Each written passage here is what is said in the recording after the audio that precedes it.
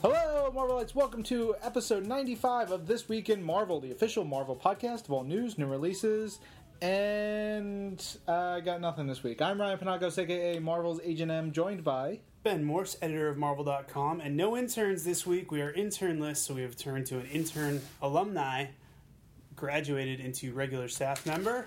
Carrie Fiallo, social media coordinator here at Marvel. That means this should be a flawless podcast because there should be no gaffes, no errors that the normal intern crop would have. I feel like you haven't had anything for the extra line for a few weeks now. I know, I don't think about it until we get in here, and there's been nothing to spark my imagination. I know, you're usually very good with that. Usually it just comes off the cuff. Yeah.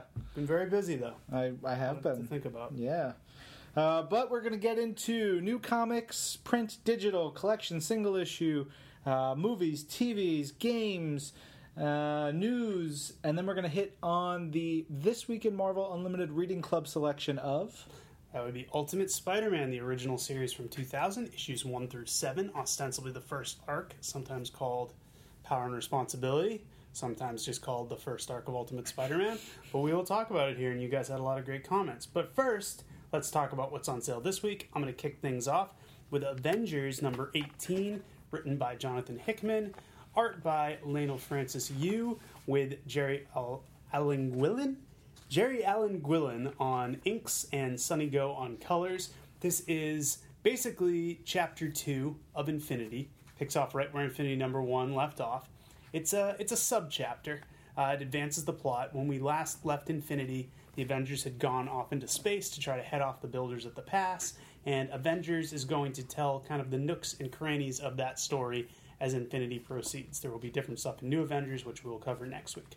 But in this particular issue, we get some backstory on where the rest of the Galactic Council has been. The Galactic Council, seen in Guardians of the Galaxy, is kind of the bigwigs of all the major Marvel alien races. The Skrulls are factored in here, but we already had Kree, represented by the Supreme Intelligence, Annihilus, Gladiator in there for the Shi'ar, Star-Lord's dad in there for the Spartax, got some Brood. We had the Asgardians, although I don't think they're in this issue. But we have the whole Galactic Council meeting in neutral territory, trying to decide, okay, what are we going to do about these builders? We get a nice little side story with Kl'rt, our beloved Super Skrull, and we found out what's been going on with the Skrull Empire since they kind of dissipated after Secret Invasion, and how Kl'rt is trying to bring them back together. A nice little thing with him and an old mentor of his, in which we get to see the builders in action, and we see how badass these guys are. But what I'm really impressed with in this little story is it's only like 3 or 4 pages. The art's beautiful, but Hickman really invests you in these characters you meet for maybe 3 panels, these Skrull characters. And what happens to them, you care. And Super Skrull, you care about him. We already did. We saw him in Annihilation and all sorts of stuff. But Hickman just gets in, gets out like a precision knife, saying, these are why the builders are so scary. This is why you should care about what's going on in the universe. The Galactic Council is trying to make a plan, but we then pull back and get the Avengers part of it, where we see that all the Avengers and a whole bunch of armies from the Shi'ar and from all these different races are basically gathered. It's a huge space epic, and they're all going to go after the builders. So it's not just the typical, it's the 16 Avengers, and they're going to go fight an entire alien race. It's the Avengers are almost like the smallest part of this army, which they acknowledge. Cap's like, all right, let's hang back and just let kind of the bigwigs plan things out, and when we get to the battle, we'll show them how awesome we are. And that's what the rest of the issue is. It's the big battle. They are trying to take the measure of the builders, so they basically try to lure them in to a trap. This is a great splash page by Neil. And they try to lure the builders into a trap to kind of see what they've got.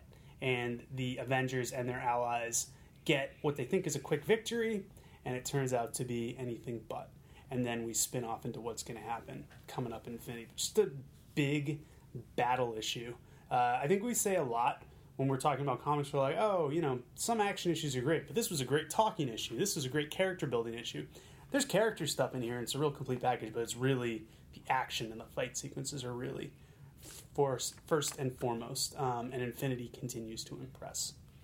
So while you get all that in Avengers number 18, in Avengers Assemble number 18, you get a much deeper dive into that epic battle really from the start of where the Avengers and all these armies are laying their trap and the nitty-gritty of what goes down, and you see how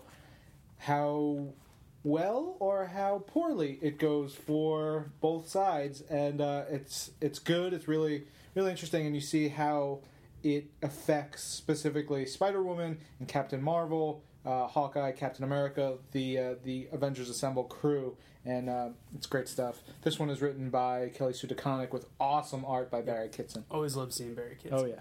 Cable and X-Force, number 13, written by Dennis Hopeless and Cullen Bunn. Art by Salvador Larroca and Gerardo Sandoval. We got another split-screen story here as Hope is in the future with Strife Hope. Strope.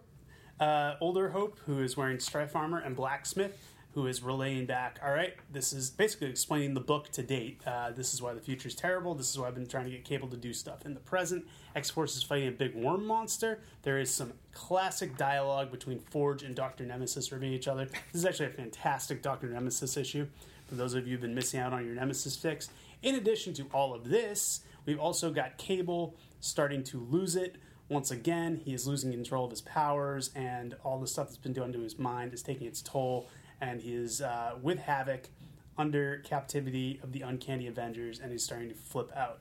But we also have Hope kind of debating with older Hope, was this the right thing to do? Did you do it for the right reasons? That's kind of fun. So great dialogue, and Colossus flinging himself into a giant worm monster and getting covered in snot, which is also fun. Always love it. All right, Daredevil, number 30. 30 issues of Daredevil. It's crazy. Awesome. Yeah. Written by Mark Waid, amazing art by Chris Samnee, and colors by Javier Rodriguez. This is a great issue. It's Daredevil teaming up with Silver Surfer, and it's in it, you get one of the supporting characters who's been in the book in Mark Waid's run comes back into the fold in a big way. You get a brand new alien. I think this isn't a brand new alien race because I've never seen them. Yeah, knowing Mark Waid, they probably appeared in like one issue of Tales to Astonish back in 1955. Yeah, it's super cool stuff. Really fascinating, especially how this race works with Daredevil's senses, works with Silver Surfer's cosmic abilities. And you think the story's going one way, and zoop, it goes another way, and it's Zoop indeed. Zoop indeed. It's really terrific. It's obviously gorgeous because the art team is amazing, but you get really great stuff between Silver Surfer and Daredevil, two characters who I don't believe have ever interacted in this way before. I think they even address it where Daredevil says, I know of you, but I don't think they've ever met. Yeah. Ever. It's great. And I'm sure they were in like a crowd scene together in Infinity War, but yeah. I don't think they talked. There's a 2-page sequence with Daredevil basically steering Silver Surfer's board, and it's like Chris does such a great job of conveying Daredevil's just sense of joy and excitement over this. It's terrific. There's really fun action where it needs to be. Great dialogue. I mean, it's a patented Mark Waid book. It's really terrific. And at the end, you get a big emotional punch in a little, last page. Yeah. One of my favorites this week. Over to Dexter number 2. This is written by Jeff Lindsay, who has written all the Dexter novels, illustrated by Dalibor Talajic, and you get a little bit more insight and maybe some hints as to who is doing this latest series of grisly murders that Dexter is trying to suss out. There's some no good nicks around here, and hopefully he'll get to the bottom of it.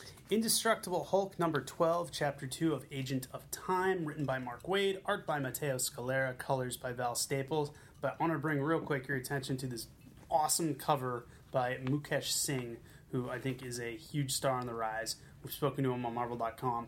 But he's got Hulk and 3 Marvel Western heroes. 3 kids. Yeah, 3 kids. It's a 2-gun kid, Rawhide Kid, and Kid Cult. Lassoing a dinosaur, and it is amazing. I want this as a poster. It's so great. So Hulk is traveling back in time, trying to fix these little ripples caused by Age of Ultron that a group of chronarchists, time-traveling anarchists, are trying to take advantage of. He ends up in the Old West, and he's got Banner's consciousness is in one of his little hovering robot guys. So what he's got to do is direct Hulk to try to solve the problem, and also keep Hulk angry enough so he doesn't turn back into Banner. But because if he turns back into Banner, they're screwed. There'll be 2 Banners, and It's no good. So he meets up with the three kids. They come across a town where one of the Chronarchists has taken over and is eating pork and beans and will not let any of the townspeople have any and is making everyone work in the mines. And he's got all these dinosaurs that he's brought forward in time so he can rule. I love that his whole... I mean, there is a bigger plan that I don't want to get into, but I love at the onset, it just seems like this guy from the future basically just wanted to come back to the Old West and take over a town. I remember Kang used to do that in the Avengers, and that was always just great to me. It's like, they have these vast, like, future empires, but they're like, no, I just want to go back to, like, Arizona in 1870, whatever, and, eat pork and beans. So, Banner has to direct the Hulk into trying to solve the problem. There's more than meets the eye. It's a really smart, funny book. Again, another great Mark Waid book, and probably my favorite part is just the Banner dialogue. He found a cool dynamic here that he can have both Banner and Hulk on camera at the same time, and Banner gets to antagonize Hulk, which is a lot of fun. And then the end of this issue sets up next chapter. It's going to be another fun jump to another crazy era, so more wackiness should ensue. Morbius Living Vampire number 8, written by our buddy Joe Keating, drawn by Richard Elson. We are ramping up to the conclusion of Morbius. Some stuff going on in his past leads to his present, where the Rose and his allies are assaulting Brownsville. Morbius has to take a stand. His usual thing was just going to be like, oh, I'm just going to stand here and be all mopey. But his sidekick, Becky, kind of shakes him out of it. We get some Legion of Monsters in this issue, so that's awesome. And we get a showdown between Morbius and the Rose, I want to know who the heck the Rose is, so hopefully we'll learn that next issue. Yeah. Rose is kind of a badass, too. I like it. He's a badass. He's a badass indeed. All right. Over to Nova number 7, written by Zeb Wells, art by Paco Medina. And now that Sam is ready to go into the hero game, he decides to go to New York, where he runs directly into Spider-Man. Flies right into Spider-Man. It was so funny. It was really funny. Also, how stupid is he that he doesn't know the Statue of Liberty is a woman? Look, man, it's like, you were the public school system in America is to blame for this kind of ignorance. You were born and raised in New York. You know all this stuff. I'm from Boston. I'm not too far off. This kid's from middle of nowhere, Arizona. Maybe they don't know. The public school system needs to be improved. Okay. All right. Anyway, go off on your talking points.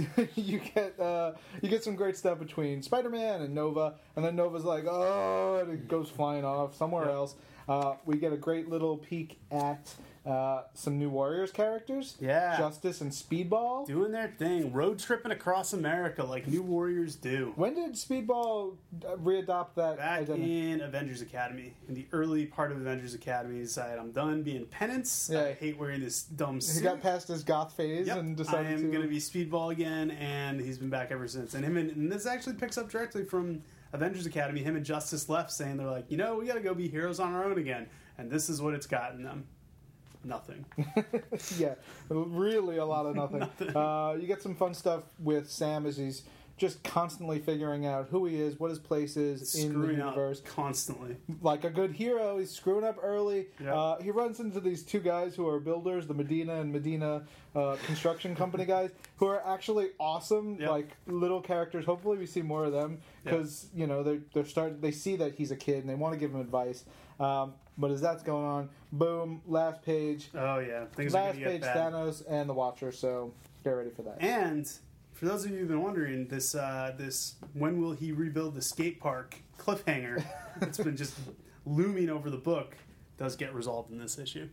It starts to get resolved because I was interviewing Jerry Duggan about coming on the book. He started talking about the skate park. And I said, wait a minute, when you come on, the skate park is still going to be, not rebuilt? And he goes, wait and see. I'm like, oh, this is a major plot point now. All right, Superior Spider-Man number 16, big issue, really cool stuff. Written by Dan Slott, art by Humberto Ramos. If you recall, last issue, Spider-Man outed Hobgoblin as Phil Urich. So this is a long-running subplot that finally gets wrapped up. He's at the Daily Bugle, where his uncle Ben Urich is, where Robbie Robertson is, where his girlfriend Nora Winters is, and everyone's just like, holy crap, Phil Urich, Hobgoblin, and he's been, been a really great character find of this run on Amazing Spider-Man, or Amazing 2 Superior Spider-Man, starts to unravel. Spidey gets there. There's a whole hostage situation. You see how Spidey, again, Doc as Spidey, handling things different. There's a great thing where Robbie Robertson goes, how can you prove that Phil Urich the Hobgoblin? And Spider-Man's like, unbelievable, the Daily Bugle is asking me to prove someone is a menace. Meanwhile, we got the Wraith trying to get to the bottom of what is up with Spider-Man. We got another little shot of Tiberius Stone, and we get an ultimate showdown between Spider-Man and Hobgoblin with all the Daily Bugle folks in peril. I really like the background stuff going on here, some of the ramifications for the Daily Bugle. Again, it's that classic Spider-Man where you've got the A-plot action, but you've always got these B-plot kind of workplace things, supporting cast stuff. It's a bigger soap opera type drama. Get a little cameo from Turbo. And then we get more stuff with this Goblin King mystery, which I'm really intrigued by, and Hobgoblin's role is not done. Some stuff with the Avengers. Just a packed book. Slott's really hitting on all cylinders here, and his artistic collaborators are keeping pace. Just a great, great one. Nilbog is goblin spelled backwards. Yeah? How'd you figure that out? If anyone listening to the podcast gets that reference, Great. tweet it to me. You get it? Yes, I do. Good job, Carrie. It's some nerdy British show. Nope. No. Not at all. Nope. Anyway, Some nerdy British something. we're going to go over Nope. to Thunderbolts number 14, an Infinity tie-in written by Charles Soule and art by... How do you say his name? I have no idea. Soul? Soule? I like that. It's like soul with an E. Yeah, Soul? I got it. Art by Hefte Palo, and this is sort of setting things off in a new direction for the team. Red Hulk is saying, you know what? We did a whole bunch of things I need to do, and I got more things I need you guys to do, Don't get me wrong. but I'm going to put some names in a hat and let you pick the person we're going to kill, because that's the way we do things in my funhouse. And one Where does Deadpool get the hat that you I It don't just know, shows but it up. was so great. I Yeah, love that. Deadpool just has a giant pimp hat. It's great. Maybe he stole it from It's the like white a man. musketeer hat. I like to think he stole it from the white man. Yes. But also, this issue starts with them having to kill a gamma irradiated cow that turns into a giant dragon. That's what happens. And that bummed me the hell out because the poor thing is, look, the first shot of it is just sitting there. Yeah, it maybe ate some people, but it's just sitting there being like, I'm a cow. I think the leader had like a more humane solution, but it didn't work. Yeah, well. Also of note, when the leader's machine goes wrong and they do what they do, like Elektra says, because there's little lightning bolts that come out of the thing, and Elektra says Thunderbolts. That's a little on the nose. Yeah. Is that the first time they've officially called themselves I don't the know, Thunderbolts? maybe. Because I can't recall them actually in the book saying they were the Thunderbolts yet. I don't know. But it's great. Historic. Totally. Basically, it all goes down. Punisher gets his chance to take the reins of the team, and surprise, he wants to kill some mobsters in New York City. I love it. Is it Deadpool who gets the line after that? Punisher says something Oh like... yeah, say Deadpool what says, it is. "I have literally never been less surprised in all my life." because Punisher they're like, what's your mission? He's like, we're going to kill a mob family in New York City. Yeah, it's great. That's awesome. It's a really, I really like the way Charles sets up this mob family and the way things are moving around that. And then there's an interesting, the Infinity tie-in comes in because Venom's like, hey, the Avengers aren't in New York, so we don't have to worry about all that stuff. Yeah. But maybe we should be there. Punisher's Yeah. like, yeah, you guys got to be here. And then boom, shot of bad stuff coming. Yeah. That was a strong issue. Yeah, of it's very Thunderbolts. strong That Charles Soule has really been doing great stuff on that book. Yeah. Charles Soule. So, Ultimate Comics Ultimates, written by Josh Fialkov, art by Carmine Di Giandomenico, continuing this great disassembled arc that we have loved. A little focus on Quicksilver here. Find out why he is part of this little conglomerate with Reed Richards and the Hulk and Kang. Action picks up. Fury's Howling Commandos are fighting against some rogue Iron Man armors. The real Iron Man gets involved. The Ultimates come back. Reed Richards is crazy. I just love Ultimate Reed Richards so much. He's like 6 clones of himself coming together, bickering with Kang, trying to figure out what they do. Quicksilver figures out what's going on, because at this point he's just been kind of like blindly following the crew. He figures out what's going on. That has major ramifications. And then by the end of the issue, we finally learn who Kang is. The writing is packed in this book. It's quick. It's enticing. The action is well paced, and the art is just so. It's a good combination of like just gross and also action packed. And D'Angelico just put so much in every panel. The colors are great too. Just look at the colors on this book. Jim Charalampidis, does the colors on this. I want to call him out because colors are just lush and beautiful. Yeah. Really solid book. I love how Reed just loses it, and he bugs out. Like, I'm so smart. How is this happening? It's like 5 of me become 1 again. I like when it's a great moment. I like when it's the 5 of them. They're like arguing with each other. He's like, shouldn't you be doing this? No, I think you should be doing this. Yeah. He's a great character. It's some really fun stuff that they've done across the board in that book. All right, over to Venom number 39, written by Colin Bunn, art by Kim Jacinto with Mike Henderson and Lee Lowridge. You've got Lord Ogre's plans still going along now with Jack-O-Lantern. Just freaking Jack-O-Lantern. Just such a dick. Yeah. Like, that's all I can really say. He's such a jerk. Yeah. And he's killed...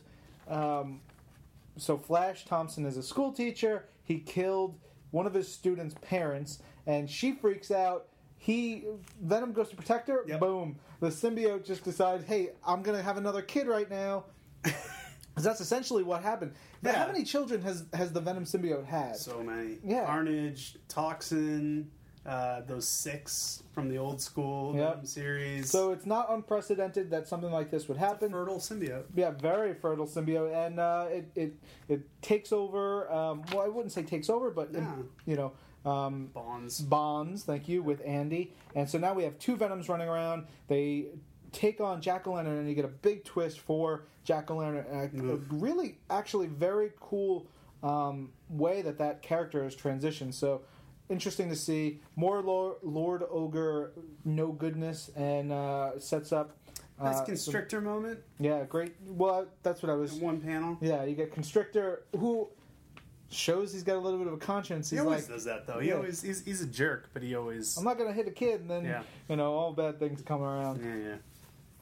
All right, X Factor number 261, the penultimate issue of X Factor overall, and the penultimate chapter of the end of X Factor. This time around, we're focusing on Darwin and M. Monet, who both end up in Vegas. Darwin pretty much recaps what's happened to him over the course of this entire series, so we're going back to 2005 now. Darwin's evolution, no pun intended. He goes looking for Hela, who he thinks ruined his life. Instead, he finds some criminals, and then he finds Monet. Monet has also been through the ringer. She was dead during the Hell on Earth War. Guido brought her back. She's not really sure if she has a soul or not. These two have a little adventure, have a little fight, and then they sit down to talk it out. And I remember way back when X Factor started, it's got to be first or second year, they had kind of a thing going, like a romantic thing going, where Darwin had a huge crush on her. She didn't really know about it, and that gets re-explored, which just goes to show you in a Peter David comic, everything will eventually come back around, even if you have to wait 8 years for it. Yep. So we had a nice resolution to the story of Darwin and Monet as we head into the final issue of X Factor. X-Men number 4, written by Brian Wood, with just kind of amazing art by David Lopez, who is one of my favorites. Mm-hmm. Just incredible stuff. You've got 2 stories going on here. One with Wolverine, Jubilee, and Jubilee's little kid, and the other one with the rest of the X-Men team that it's in this book on a rescue mission. On that team, you have Storm, Rogue, Psylocke, Kitty Pryde, and Rachel Gray. And I really like the stuff with the team and what they do. There's some fun stuff with powers, great interactions. There's a lot of, really establishing where they stand with each other, within the X-Men, within, each other's lives. But my favorite thing here is the Wolverine Jubilee stuff. Yeah, Brian Wood writes the heck out of that relationship. I genuinely want a Wolverine Jubilee book that's just the 2 of them hanging out, being, really close family. And I think that it's a great relationship, great interactions. You get this wonderful side of Wolverine, which you see a little bit here and there, but it really comes out here. After all the awful stuff he's had to deal with his children, whether it's Daken or the whole bunch of kids that Jason Aaron created and killed. Yeah. Oh, yeah. You really get a sense that he sees Jubilee as, almost like his daughter in many ways, and treats her so wonderfully. It's great. It's interesting because I think every generation has they always pair Wolverine up with a young female character. It was originally Kitty Pryde. Yeah. They've done it time with X-23 to some degree, but Jubilee was our generation's. Yeah, she was the Wolverine sidekick when we were growing up. In the cartoon, but also in the comics, she was always Wolverine's little protege. So I like when they come back to that relationship. I had a personal affection for that. Yeah. And it just, there's some great stuff here. Really cool things that I hope get picked up again. And again, David Lopez just draws the most amazing faces and reactions and puts so much detail into everything. I want to make him draw all the comics. All the comics. Interesting strategy. I love this issue. Put a lot of people out of work. Yeah, well. X-Men Legacy, number 15. This is written by Cy Spurrier with art by Tan Eng Huat. And it's a big story for Legion as he meets up with his mom, Gabrielle Haller, who hasn't been around in a while. She's, and she may have done a cameo or something. I mean, she really has never been a prominent character. She's always been kind of on the fringes. She was first introduced way, way, way back in the day by Chris Claremont as basically Charles Xavier's love interest from when he and Magneto used to be buddies, and I think she would pop up every now and again, and then she became somewhat more prominent when you found out she had a kid, and it was Legion, and it was Xavier's son. But yeah, we definitely haven't seen her since AVX, unless there was like a panel of her grieving or something over Professor X being dead. Yeah. With all that said, you get some really interesting stuff. It's not just a lovey-dovey, touchy-feely issue. There's some big moments, some heavy conversations that go on, and some big, big things that happen in Legion's life, and set him off on another course, which could spell disaster for some other characters. Yeah, I mean, without... Yeah, I don't want to spell too much. Overly spoiling it. I love it because it clicked in my head that I was like, this makes total sense. And I can't believe I didn't think about it. That Legion's dad died and someone killed him. Yep. And Legion knows who killed him. Yeah. And just put the pieces together from there. Yep. And he's going to deal with it. A lot of good books this week. This is not an easy swim of the week. So I'm going to make you go first. Oh, I'm going to have to go with... tie between Daredevil and X-Men. Boom, I don't care. Those are good. Yeah. No, I those are both on my list. Avengers was up there. Ultimates was up there. I'm going to go with Nova this week. Nice. It made me laugh. It made me smile. It was really I really enjoyed it. It was just, it keeps selling me on that character. So I'm going to say Nova with Avengers actually a close second because I really just like the continuation of the Infinity stuff. Carrie? I really, really loved Daredevil number 30. I loved it. It's good. It's a good comic. All right. On to collections on sale this week. We've got Avengers, the complete collection by Jeff Johns, trade paperback volume 2, which I read on the subway last night. Nice. And I had forgotten a lot of that stuff. Which stories are that? So that's the Red Zone. Red Zone. Okay. With Del Rusk and Lydia Quapel art. Yeah. Del Rusk was fantastic just because it was like the biggest hand slap on the forehead moment when he revealed who he was. Yeah. The characters and the readers, you're like, whoa! Like, oh, of course! Yeah. It was great. What a stupid name! And then there's She-Hulk stuff. Oh, cool. Where she goes crazy. Yeah. I'm assuming we're doing a third volume of that. I really like when he starts getting into like the Falcon solo issue and the Ant-Man solo issue and the Jack of Hearts solo issue. Well, the Jack of Hearts that was this one? That's the last issue in this collection. That one was the one where he like gets a day out of his room and then has to go and hang out. That was like, wasn't that the parallel him and Ant-Man? Well, there's the final Jack of Hearts issues in That's this. not the one. Oh, the final Jack of Hearts issue. That's not the one I was Then the one you're thinking of might be in the first volume 1. Yeah. Okay. So this is it. This finishes his run. Really? That's it? Well, I think that Jack of Hearts issue was his last one issue. Interesting. Well, anyway, it was good stuff. Yep. Hopefully that guy gets some more work. Yeah. On to toiling on the indies. I know. Deadpool Volume 2, Soul Hunter, Fantastic Four Volume 2, Road Trip, New Avengers by Brian Michael Bendis Volume 5, Spider-Man Dying Wish, and Superior Spider-Man Volume 2, A Troubled Mind. As far as the Marvel Comics app, we've got everything we just told you about, as well as Wolverine Japan's Most Wanted Infinite Comic number 7.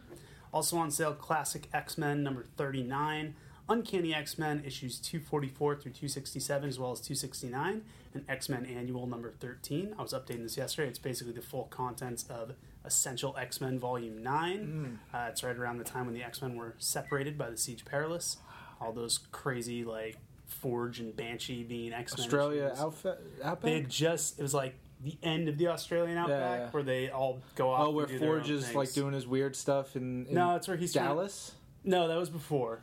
This was So much. they're in the Australian outback. Storm gets de-aged to a kid. Oh, right, And then all this bad stuff happens, so they decide, all right, we're going to disband the team. We're going to go through the Siege Perilous, and it sends them all to different places. And then you get all these stories where like none of them have their memories, and they're all in different places. And you get like a Dazzler solo story, and people are on Muir Island, and Forge and Banshee are trying to find the X-Men, and Colossus is an artist who doesn't remember anything. Oh, and this is actually coming up on the sort of the big change that happened. The blue and gold teams. This is like wrapping up. Yeah. Like this is actually, I think these are like the first Jim Lee issues. Yeah. This is when Jim Lee just started, but it was crazy stuff. Collections on the app this week: Avengers by Brian Michael Bendis, Volume 5, Captain America: Operation Rebirth, Chaos War, Deadpool Volume 2, Soul Hunter, which I mentioned earlier, Guardians of the Galaxy: Tomorrow's Avengers Volume 1, Moon Knight Volume 2, Midnight Sun, and Spider-Man: The Complete Clone Saga Epic Book 1. Awesome. On Marvel Unlimited, a bunch more books. We've got Astonishing X-Men, number 59, Avengers Arena, number 5, Avenging Spider-Man, number 17, Captain America, number 449, Deadpool, number 5 from the current series, Deadpool Classics Illustrated, number 2, FF, number 4, Gambit, number 9, Guardians of the Galaxy, .1 from the current series, so that's starting to roll into Unlimited. Yep. Indestructible Hulk, number 4, Marvel's Thor adaptation number 2, Morbius the Living Vampire number 2, Nova number 1 from the current series, Superior Spider-Man number 4, Thor God of Thunder number 5, Ultimate Comics Ultimates number 21, and X Factor number 252. Solid haul this week. Yeah, good stuff for you Unlimited members. We're going to kick it over to Strami now for movie, TVs, and games. Hello there, this week in Marvelites. This is Marvel.com Associate Editor Mark Strom, sometimes known as Strami, coming at you from a very, very blue-skied Los Angeles today, actually, with the latest on what is on air this week in Marvel TV, namely an all-new episode of Marvel's Hulk and the Agents of Smash, premiering this Sunday at 11 a.m. Eastern Time inside Marvel Universe on Disney XD. And this one features the Collector, the old Avengers villain, the Collector who, well, collects things, as you would probably be able to surmise from his name. But this is the guy who, as we have revealed, will be played by Benicio del Toro in Marvel's Guardians of the Galaxy. So if you're curious, if you don't know much about the Collector and you're excited for Guardians of the Galaxy, this is your chance to learn a little bit more about him. Of course, there are tons of other classic Avengers stories that he appears in that you can always go back to, like the Korvac saga. But you can get a little glimpse of it now. Here, get a little insight into the character as he goes up against Hulk, Red Hulk, She-Hulk, A-Bomb, Scar, all the Hulks. It's a big, action-packed episode, as they all are. So check it out this Sunday.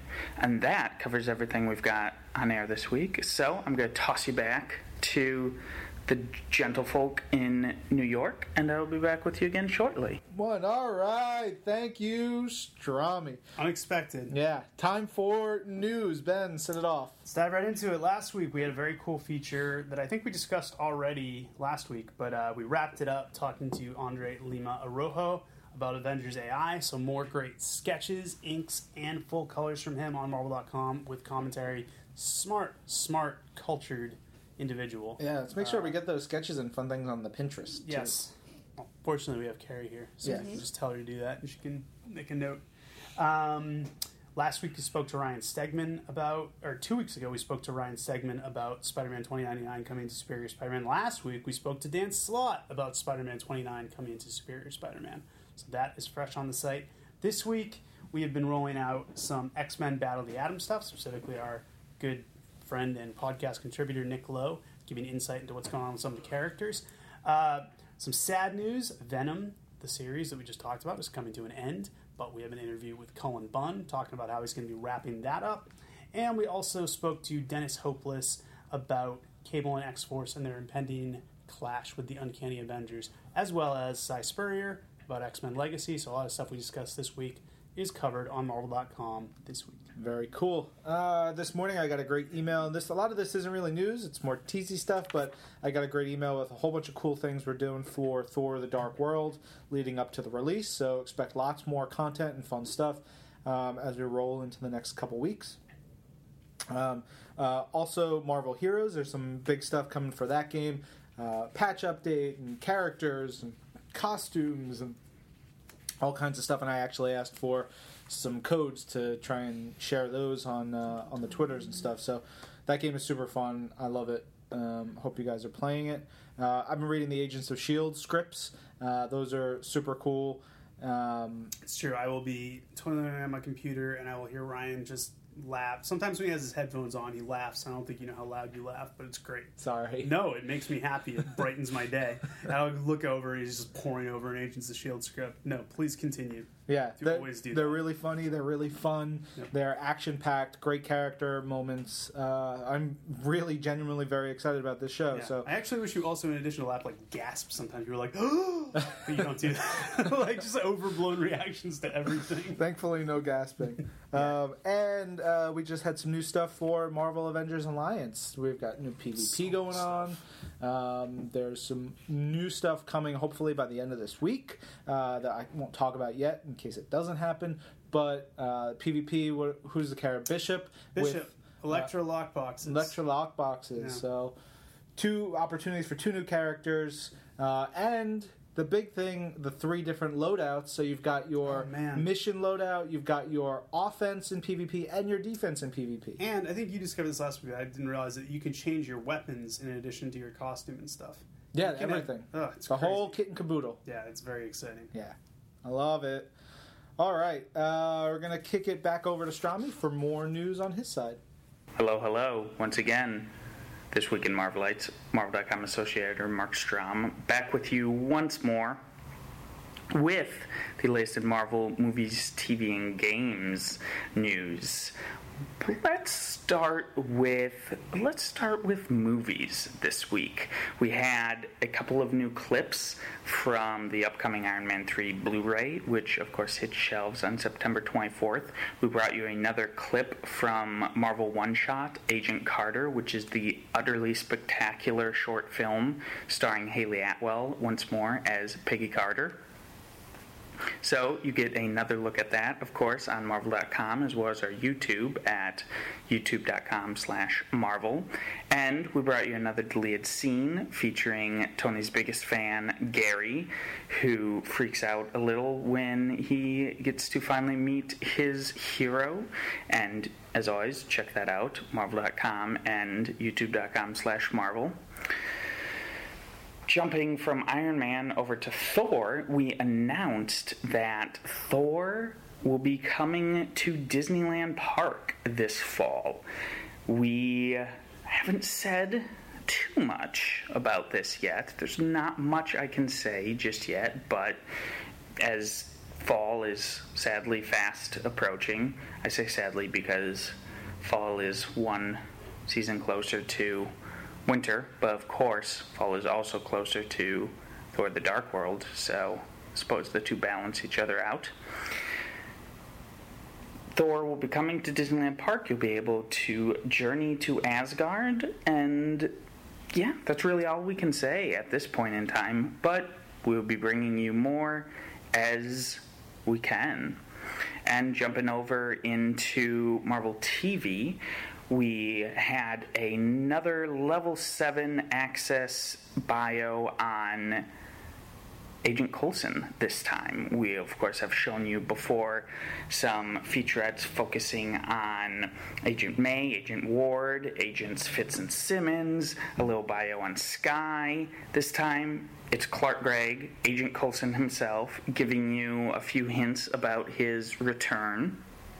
check it out right now on Marvel.com and our YouTube channel. And, of course, Marvel's Agents of S.H.I.E.L.D. premieres Tuesday, September 24th at 8 p.m. Eastern Time, 7 Central on ABC. And I have had the opportunity to actually read some of the scripts for the upcoming episodes as well, and they are very, very good, and I am very incredibly excited for this series. So, we have tons of great stuff coming up with that for you. Now, finally jumping over to games, we had the debut of a brand new trailer for LEGO Marvel Superheroes, which features Galactus. It features your first look at the LEGO version of Galactus, who we've teased before. We teased him in our very first trailer for the game. You saw his silhouette, but you did not actually see him. In this, well, you don't get to see all of him, but you get to see a nice bit of him. You get to see, it's a very, very cool trailer. Shows off a ton of other stuff. You get to see Silver Surfer right in the spaceways. You get an idea of a little bit more of what the story is about and what Doctor Doom is up to. You get to see some, crazy characters like Arnim Zola and Squirrel Girl. You get brief glimpses of them in this trailer. We also had 19 new screenshots featuring Professor X in his old school hover chair, Daredevil, Iceman, tons of other characters. Go check them all out right now on Marvel.com. And finally, we have news that there's a new update to Marvel Heroes, the free-to-play MMO. There are 3 new alternate costumes now available in the store. One for Black Panther, featuring his vibranium armor. One for Human Torch, featuring his 2099 costume, which I just saw the designs for the first time, and it looks deliciously 2099-ish. I, of course, grew up in the 90s, so the 2099 comics have a very special place in my heart. So I was very excited to see that. And also, we have a new alternate costume for the Punisher, his Marvel Now costume, which is his costume from the new Thunderbolts series that Daniel Way just launched and Charles Soule writes now. It features the Red Skull. It's more of a type of military body armor type outfit. It's very cool. You can go check them all out either at marvelheroes.com in the store itself, and while you're there, just sign up. The game is free to play. You can start in on it. And we also have, of course, images of the 3 new costumes up. Probably not as soon as this podcast goes up, but very, very shortly. We should have them Thursday afternoon up on the site. So that pretty much covers everything I have. I'll send you back to the fine, fine fellows in New York. And, yeah, I hope y'all have a great weekend, a great week, and I will speak to you once again in 7 days. Until then, I thank you for listening. All right. Thank you, Strami. Big stuff, yeah. I'm sure. Wow. Some great outtakes while we were gone. Yes. So it's time for This Week in Marvel Unlimited Reading Club. Right on. I picked this one, so I'll give a quick bit of background. Let us journey back to the year 2000. Marvel was a very different place. In the year 2000. Do you guys get that? Yes. You get that? Yes. She's more pop culturally relevant. Well, she's fangirling daily. Yeah. She gets all your pop culture references. So anyways, in the year 2000, Marvel was a very different place. Some of our books were not doing so great. They were a little mired in a lot of continuity. They were on the rise. I think by 2000 things were starting to kind of turn around, you'd say. Financially and creatively. Financially and creatively. But the big thing on the horizon at that time was that we had movies coming, finally. We had X-Men, we had Spider-Man, the original movies. So, Bill Jemas, who was running the company at the time, I believe with the input of other people, but I've always seen him credited as the main guy when it comes to the Ultimate Universe. Kind of had the vision of, all right, we need to we need to have a line of comics that someone who's just seen the movies can come into and relate to right away. And the idea was, Amazing Spider-Man had years and years of continuity behind it. It was very hard to dive into. Same with the X-Men. So he said, we're going to start a new publishing line called the Ultimate Universe. Kicking off with Ultimate Spider-Man, would eventually expand to Ultimate X-Men, and then gradually to Ultimates, which was the Avengers, and Ultimate Fantastic Four, and then so on and so forth to the Ultimate Comics universe we have today. But in 2000, it started with one book. It was Ultimate Spider-Man. It's written by Brian Michael Bendis, who you have to put into context at the time was like nobody. Yeah, he had done 3 or 4 indie series and sort of some biographical comics that he drew. Right. I think he was on Daredevil at this point, but like barely. Was he? He may have just done I know he did one guest arc. Yeah. Later when Daredevil was kind of like a showcase for different writers, but he was not Brian Michael Bendis. He was not the Brian Michael Bendis of 2013. He was actually, and I love this story every time he tells it, is that when he got the call to do Ultimate Spider-Man, which they just thought he had a good voice for it based on his indie stuff, he thought they wanted him as an artist. He was going to draw Ultimate Spider-Man. And I think Joe Quesada, who was also hugely involved in creating this line, I think Joe was the one who called him, and Brian was like, "Oh, you want me to draw this?" And Joe was something like, "What? No, your art's terrible." Like, he basically said flat up, like, "No, you're a terrible artist, but we want you to write it." So Brian Bendis comes in, fresh vision, and they bring in Mark Bagley, who had, at the time, I guess, was drawing Thunderbolts. From 97 to, well, Yeah. I don't know where he was at that point. He had a long run on Thunderbolts, so he may have still been on Thunderbolts at the time. Yeah. I know he did Fantastic Four at some point. I'm going to say he went from Thunderbolts to that, because I think Bagley had drawn Amazing Spider-Man for years. Yeah. When I was a kid, he was drawing Amazing Spider-Man. He had a long run on Amazing Same. Spider-Man. I think he may have gone right to Amazing Spider-Man, Thunderbolts, Ultimate Spider-Man. So he's enlisted. This is the creative team, and the gist is you are going to start from the beginning. Tell the origin of Spider-Man from the ground level, but kind of the rub is set it in the modern day. So it was set in the year 2000. The internet was a bigger thing. There was the fashions were more current, and there were things that were different. You still had obviously a lot of classic elements, but Aunt May was a very different character. Uncle Ben was a very different character. Mary Jane was a very different character, and she was in the book from the beginning, which was a big change. And even Peter was, a little different. He wasn't quite the full-on like nerd, like science geek from the beginning, because the dynamic of comics fans had changed, so they wanted like him to be someone comics fans could relate to. So he was still an outsider. He was still a bit of a nerd.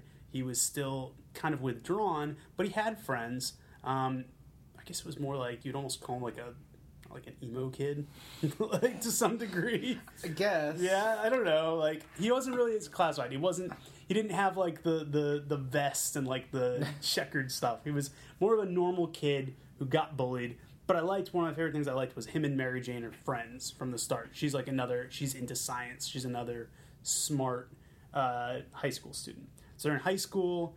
The Osborns are prominently involved. Harry is another friend of his, and Harry's kind of more of this, rich kid, but trying to do well. Norman is a very different presence from the start.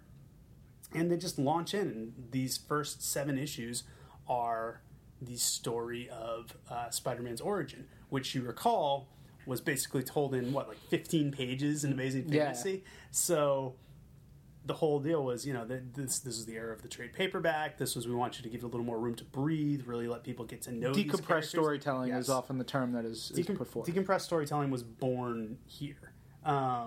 So this is, you get everything. You meet Peter Parker in the cast, you meet Uncle Ben and Aunt May, and that's a huge change. You actually get to know Uncle Ben, which I thought was one of the best parts. It is, and Uncle Ben and Aunt May are some of the best characters. They're so fleshed out so quickly, and you warm up to them so fast. Well, that was the other thing, was like this kind of like de-aged everyone. Yeah. Because at the time in Amazing Spider-Man, Peter was in, we don't really give an age, but he took like late 20s, early 30s. And this, Peter's back to being a high school kid, but instead of having Uncle Ben and Aunt May be super old like they were in the original comics. They're more of, they're just like older. I think they're in their like 40s or 50s. Sure. They're like, middle-aged. And Uncle Ben's super cool, and Aunt May is like awesome and really like kick-ass lady. Uncle Ben had a ponytail. Total awesome, ponytail. Because they were aging hippies was the whole idea, which I loved. Yep. The Daily Bugle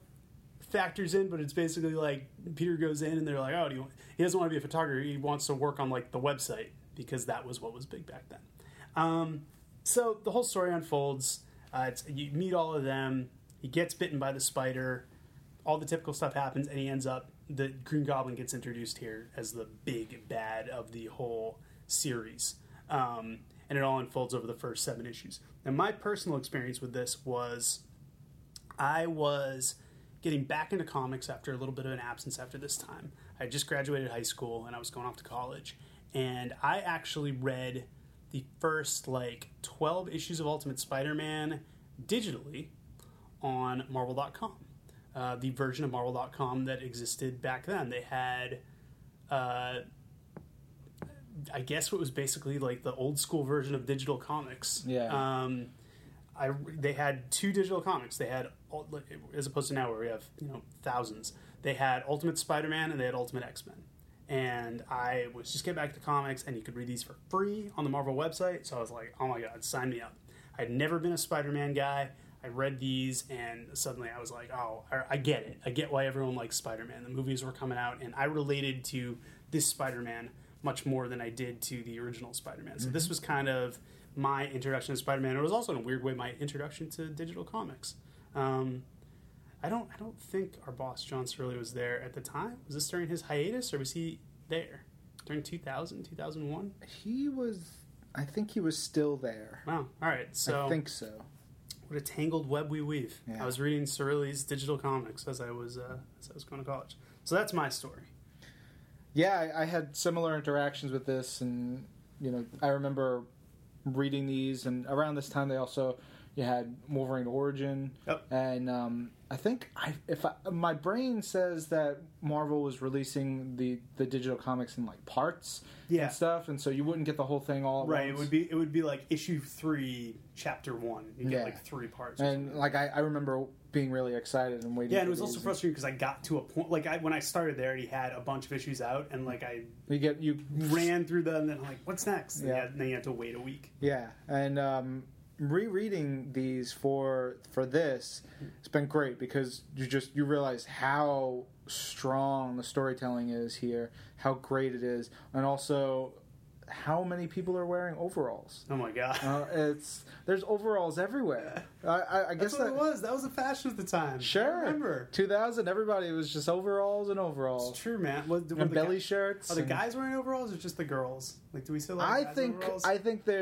I'm pretty sure Flash wears overalls in one of these. Because I do remember the girl I was dating in 2000 definitely used to wear overalls all the time, and her friends wear overalls all the time. So wow. So that was a thing. So that was accurate. That's pretty great. Well, if this was set in, suburban New England. Close enough. Which I'm assuming it was not. Yeah. It's clearly in New York City. But it's close. Really great stuff. Belly shirts I didn't see a lot of. In here? Or no, in real life. Yeah. It was more of a 90s thing, but I think it transitioned over well enough. I think Mark Bagley, fantastic artist, was just trying to get a sense of what youth kids, culture? Yeah, what kids were wearing. Yeah. But this is just really, really fun storytelling, really great. And if you have not been a Spider-Man fan, this is definitely one of those books that makes you go, oh, yeah. Absolutely. It clicks. Yeah, and this is something that I love. I think even though the characters are different, the spirit of Spider-Man is so ingrained there that you could read this first arc and then easily jump over to something like Amazing Spider-Man now. Yeah. You would recognize that same, Superior Spider-Man might be a little more of a leap. But you could read a Spider-Man book. Yeah. This is just for me, this is the perfect Spider-Man book. You could go backwards or forwards. After this, I would read Amazing Spider-Man. I would go back and read the old Lee Ditko stuff, and that resonated with me. I would go forward and read, what was coming out then. So this is just a great Spider-Man primer in general. Yeah, and I think it's, this is very cinematic storytelling. Mm-hmm, you feel like it's big and right. Awesome. It was definitely perfect for fans of the movie. Yeah. If people were coming in from the movie and watching this, it was great. Yep. Carrie, were you alive when this book came out? I was in middle school. Yeah? Yeah. Did you read comics? No. Cool.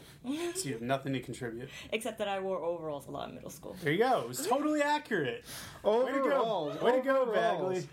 Very good. All right, let's get to your comments. You heard from us. Let's see what these guys got to say. Drew Hamilton. I was actually already reading Ultimate Spider-Man for the first time now on issue number 20. Cool to see everyone so young. How old is Pete when he dies? Oh my God, jumping way ahead, spoiling everything. I mean, the entirety of Ultimate Spider-Man really takes place over the course of a couple years, and he starts out 2 or 3 years, yeah. give or take. I don't even think he's 15 here. He's 15 here. I don't think he gets past his. I don't think he turns 17 before he's snuffed out too soon. Wow, that's so brutal. Yeah, Jesus. So yeah, good note to start out on. Let's move on quickly. Terrific. The Fastball Special, Ultimate Spider-Man Volume 1, was the first comic book I ever read when I was 14 last year. Nice to revisit a favorite. Good pick. So Fastball Special is 15 years old and has been reading comics for a year. And he's reminiscing. Yeah, this was like an old favorite. Yeah. From 12 months I love ago. it. That's great. That's a fantastic That's contribution. awesome. Leanne Craig. Love Ultimate Spidey. Ready for a reread. Didn't care for this version of Uncle Ben's death, but the last panel in Ultimate Spider-Man number 5 is perfect. It wasn't so much the death for me. It was more, again, that we got to know the character. Yeah. Because, I mean, original Uncle Ben, God rest his soul. He's just like the prototypical good old dude who you meet for 2 panels and you're like, he seems really nice. In this, you're like, man, Uncle Ben is so cool. Yeah. Like, I wish he was my uncle. Like, so it didn't matter how he died. I was just, and that was the hardest part, reading it and knowing, like, well, I know the origin of Spider-Man. I know it's coming. Like, there was a part of you that thought, like, oh, maybe they'll kill Aunt May instead. At least when I was reading, I was like, maybe they'll kill Aunt May instead. But the minute they focus so much on Uncle Ben and how awesome he is and how cool he is to Peter, I was like, oh, he's not long for this world. Yeah. This is terrible. Full page of the first full shot of Green Goblin is awesome. Also, Harry is going crazy. I remember there was a lot of divisiveness, right to this day, about the design of the Green Goblin because he looked nothing like. Because, I mean, Spider-Man looks like Spider-Man. He's a smaller version of Spider-Man, and because Bagley was drawing him, it was very consistent with Marvel Universe style. Ultimate Green Goblin looks nothing like Green Goblin because they really wanted to make him this big, imposing figure, which I think was cool. But I remember some of the purists were just like, no, that does not look like the Green Goblin. I am not having this. Sunglasses come down. Yep. Deal with it. Deal with it. All right. Nolan J. Hitchcock says, just reread Ultimate Spider-Man 1 through 7. Kind of forgot how great this was. Love the early Ultimate stuff so much. Agreed, Nolan.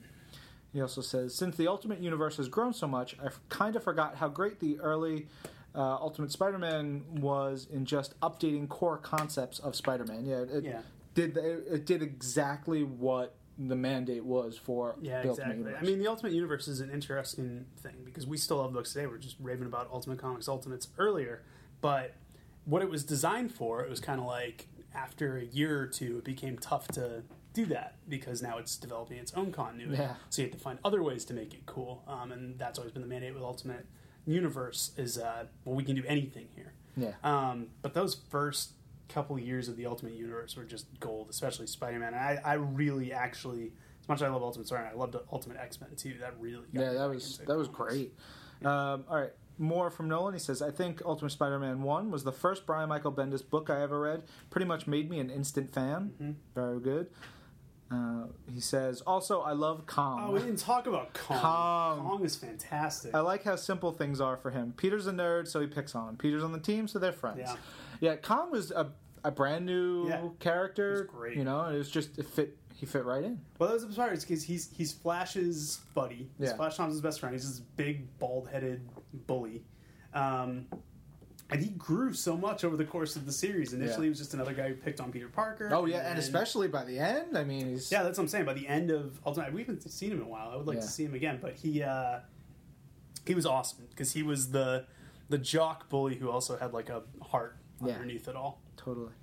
Another one from Nolan. He says, the image of Mary Jane hugging Peter when he gets home after catching the burglar is so perfect. is kind of heartbreaking too. Yeah, the Mary Jane Peter relationship in this was the fact that they were friends first and they had like kind of this little puppy love crush on each other. Yeah. It was so cool. And Mary Jane is so, of all the characters changed other than Uncle Ben, maybe she's very different. I like she's just like she's not like sex pot Mary Jane from the Marvel universe. She is smart. She is capable. But she's also like popular and likable at high school. She's based very much on the one from the movie. Yeah. I think. And last one from Nolan, he says, as much as I love Bagley's art, there are some questionable outfits here. Don't think high school kids wore so many overalls in 2001. You are wrong, Nolan. We have incorrect. We have verification. Testimony saying just the opposite. I will admit, I was made fun of by the popular girls for wearing so many overalls. So maybe they were starting to go out. Yeah, but you were in middle school, so you were wearing them too early.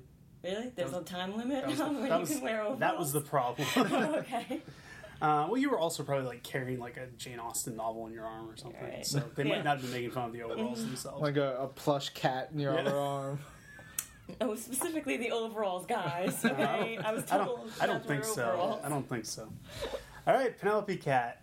Take a deep breath. She's got a lot. As usual. Is it a he? I believe I so. thought Penelope Cat was a girl for this whole time. Well, Believe. regardless. Anyway. They say, another great choice for Twim URC. I remember how when the Ultimate Universe was announced, fans freaked out about it not being real Marvel.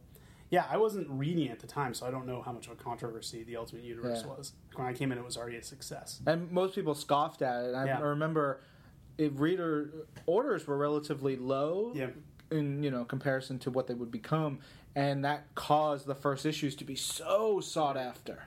Yeah, because I guess every time Marvel had tried to do another imprint up to this point, it had been, had more like New Universe or Kickers Incorporated, man. Kickers Incorporated. You gotta bring that back. So, yeah, I didn't know about that, but that's interesting. I was excited about Ultimate Spider-Man because I was already a huge Ryan Bendis fan from Goldfish and Jinx. You and dozens of others. Yeah. Okay. Zing! Couldn't imagine from his earlier work how Brian Bendis would handle superheroes, so that was exciting. It's true, because he certainly had never written superheroes. That was all... None of his indie stuff was even remotely superheroes. Yeah, it was all crime. I know he did some McFarlane stuff, but even that was like detectives. Yeah, and Supernatural. Yeah, it was never getting superhero stuff. Spooky. Then he took right to it. Yeah. All right, talking about Ultimate Spider-Man #1, I think the audience's familiarity with Spidey means we know where things are headed, so Bendis has license to take his time. I agree. Love how the story has room to breathe. Moving on to issue 2. Bendis really captures the frustration of Peter's life, and still no costume. That was I remember that was a big huge. thing. Yeah, they didn't he didn't get in the costume until like 4. Yeah, well, he got into like the wrestling costume first. Yeah. But yeah, he doesn't get into the actual Spider-Man costume page. It was on the cover. It was on every cover. Yeah. I remember feeling so bad for Mark Bagley because every cover just seemed like he had to draw a different. Like I figured he would run out of Spider-Man poses. And by the time they get to like issue 100, and he was still drawing like a lot of Spider-Man cover poses. Yeah. But he did it. As a longtime fan, some of the natural pace is undercut by having Norman, Harry, and Ock all working together at Osborn. I forgot Ock was in there. Ock's involved in the origin as well. Yeah. I liked it. I liked having them all there. I liked mythology. I like characters being connected, so I had no problem with it. Yeah, and it's the whole point is to mix it up and make do new things with it, and it made sense. And I always like that Norman's not just some guy who original Norman's great. He's his best friend's father. They have that link, but the fact that he was so involved in his origin and he has this bigger tie to him that Spider-Man's basically what he wanted for himself. Yeah. I always liked that, and there was always that extra sense of menace when he showed up in Ultimate Spider-Man. Issue #3. Bagley does a fantastic job showing us the character's emotions. What book was he on right before this? Amazing Spider-Man? We think it was Thunderbolts. Maybe. You have to look that up. Yeah. Check it out right after. But I'm sticking with Thunderbolts. Ultimate Spider-Man #4. Bendis and Bagley really capture the complex emotion Peter goes through. We really get a sense of his confusion. It's a comics convention that when someone gets powers, they become a hero or villain. Here we see it's not so simple. Yeah. Definitely. Issue #5. That final page with Peter and MJ says so much. Truly worth 1,000 words. The sudden death of Harry's never-before-mentioned mom really sticks out. Why even bring her in? Was sure it was a dream. That was a weird scene where she kind of gets blown up off camera. I think it was more just to add some tragedy to the Harry Osborn character and also to add some danger to Norman. And she really, she was. I don't think we ever even see her on panel. I think she was more of a plot device than anything else. Number 6. Not a lot to say about this issue. As Ultimate's out by this point since Peter mentions Captain America. That was. I remember this was early. The early Ultimate books, they didn't really know where they were going. It was like the Wild West. It was. They didn't really know what they were going to do. They didn't know if like this book was going to be it. So they just kind of wrote, and they were like, you know what? If we have to bring in Captain America later, we'll bring in Captain America later. Because you also remember they had Ultimate Marvel Team Up, where they introduced like characters and then like kind of as a one-off, and then those characters would show up again later in the and those characters in Team Up had no reflection on what the characters would actually be. This is actually a year before Ultimates came out. Yeah. So any mention is just like you kind of take it with a grain of salt. It wasn't until Ultimates was out they really started making the universe cohesive. It was just fun. It was just like Ryan said, it was the Wild West. Also, what kid has the components for web shooters just lying around? Just go with it, I tell myself. Yeah, you should. He's a smart kid. He tinkers. He's a science kid. He makes things. Yeah, he's really smart. Issue number 7, great battle choreography by Bagley. Less character stuff in the Goblin part of the arc than I remembered. Yeah, Goblin gets his character stuff in later arcs. Here he's just basically, he's the big bad that Peter has to face at the end. Overall, a great example of how to update a classic character without losing what makes him unique and distinct. Also easy to see why Bendis has gone so far in his Marvel career. And amazing that he and Bagley had such a long run with no fill-ins. It's true, they went over 100 issues without anyone ever filling in for them. It was a record, as I recall. Indeed it was. Scott McElroy says, very much enjoying Gunnar Skold and Ref Gemlin's commentary of Infinity Gauntlet on this week's Twim URC. That's a little bit old, but that's good. That's good. Dated reference. And he says, yes, next Twim URC pick is 2000's Ultimate Spider-Man numbers 1 through 6. 7, actually. Haven't read this arc since it originally dropped. Got to get in on this one. And he was confused, and then Force Josh cleared things up for him. Yes. On timing. And they get a little sense of what we put into the app, which is good. That's why we do that stuff. What else? He says, just realized that due to vacation, I'm not going to have enough time to reread it. What? This is tragic. I'm beginning to feel excited for him. Beginning to feel like those folks who never seem to be able to get all their homework done. But on vacation, I bought my bud's 10-year-old daughter the Ultimate Spider-Man trade in order to #share your universe. Oh, good job. 10 twin points for Dr. Underscore Spidey. Happy ending to a tragic tale that was shaping up there. Yeah.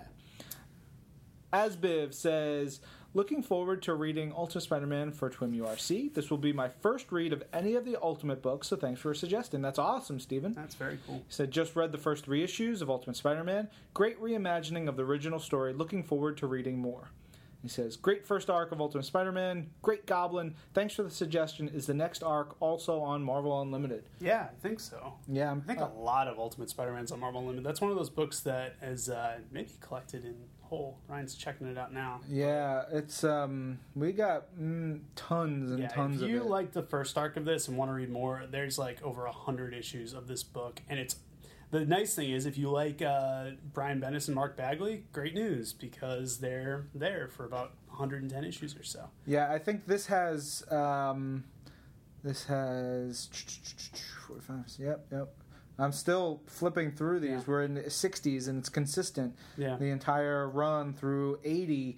As I go down, boom, we hit 95. You got the whole run of Ultimate Spider-Man in Marvel Unlimited. So you can read start to finish. If you like this arc, just keep on going. You can read the whole series, and it's a great. A lot of it.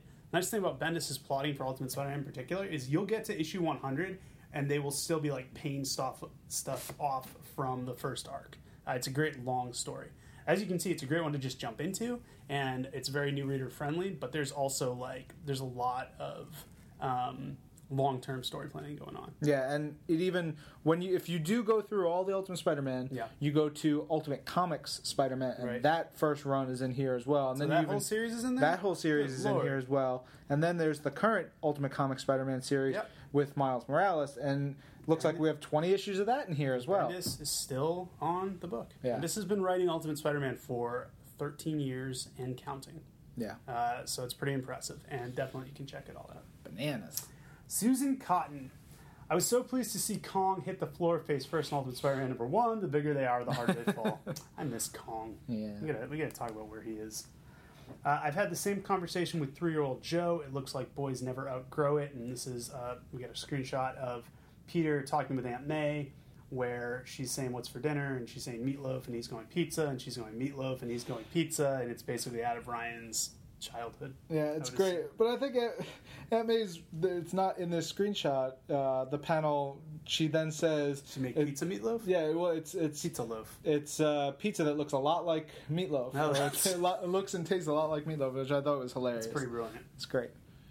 Lex Pendragon says, wait, which version of Ultimate Spider-Man is the TWIM URC? It's the one that's... Yeah, bad news, Lex. We're done. But it's the original one, if you want to go back and read it. Ultimate Spider-Man. All right, wrapping things up with Yogev. Is there any connection between the cover of Ultimate Spider-Man number 6 and Marvel's issue number 4? They're both close-ups of Spider-Man's eye with basically the Goblin and Gwen in peril. I can't say for sure, but I would wager that was probably an influence. It's also a good, strong image. Yeah. But yeah, I wouldn't be surprised if Bagley did a little homage there. I mean, it's a very similar shot, so it's definitely possible. We don't know. And finally, from Yogev, as a comic noob, the TWIM URC is amazing for me. Keep up the great work. Awesome. Thank you, Yogev. Thank you guys all for all your comments. Hope you enjoyed it this week. And speaking of keeping up the great work, what is your pick? So my pick for next week, first I was going to go with a Punisher book, and I was like, I'm going to choose something Punisher. And then I said, you know what? I got something totally out of left field, something different that I want to reread, and it is Union Jack, the 2006 limited series by our friend Christos Gage and our other friend Mike Perkins. And that is a great pick. Yeah. That is the definition of underrated. Yes, that it's fantastic. Really good. It's a very specific time period in the Marvel Universe, but it's really great stuff. And so we'll make sure those are easily... How many issues is that? It's only 4 issues. Perfect. Make it real easy to find in the app and on the website. But it's just Union Jack 1 through 4 from 2006. Right. And I think you guys will really dig it. And if you guys liked Brubaker's run on Captain America, I remember this was kind of like a companion piece. And this spun out of Union Jack showing up in Cap, and it was cool. Great book. Good pick. Yeah, fun stuff.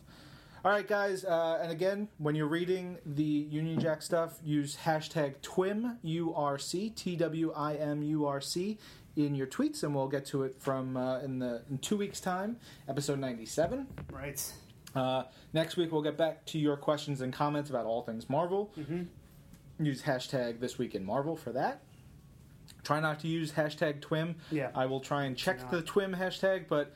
if I don't have the time to, then your tweets get lost. It's just enabling them. I don't want your tweets to get lost. Don't check it at all.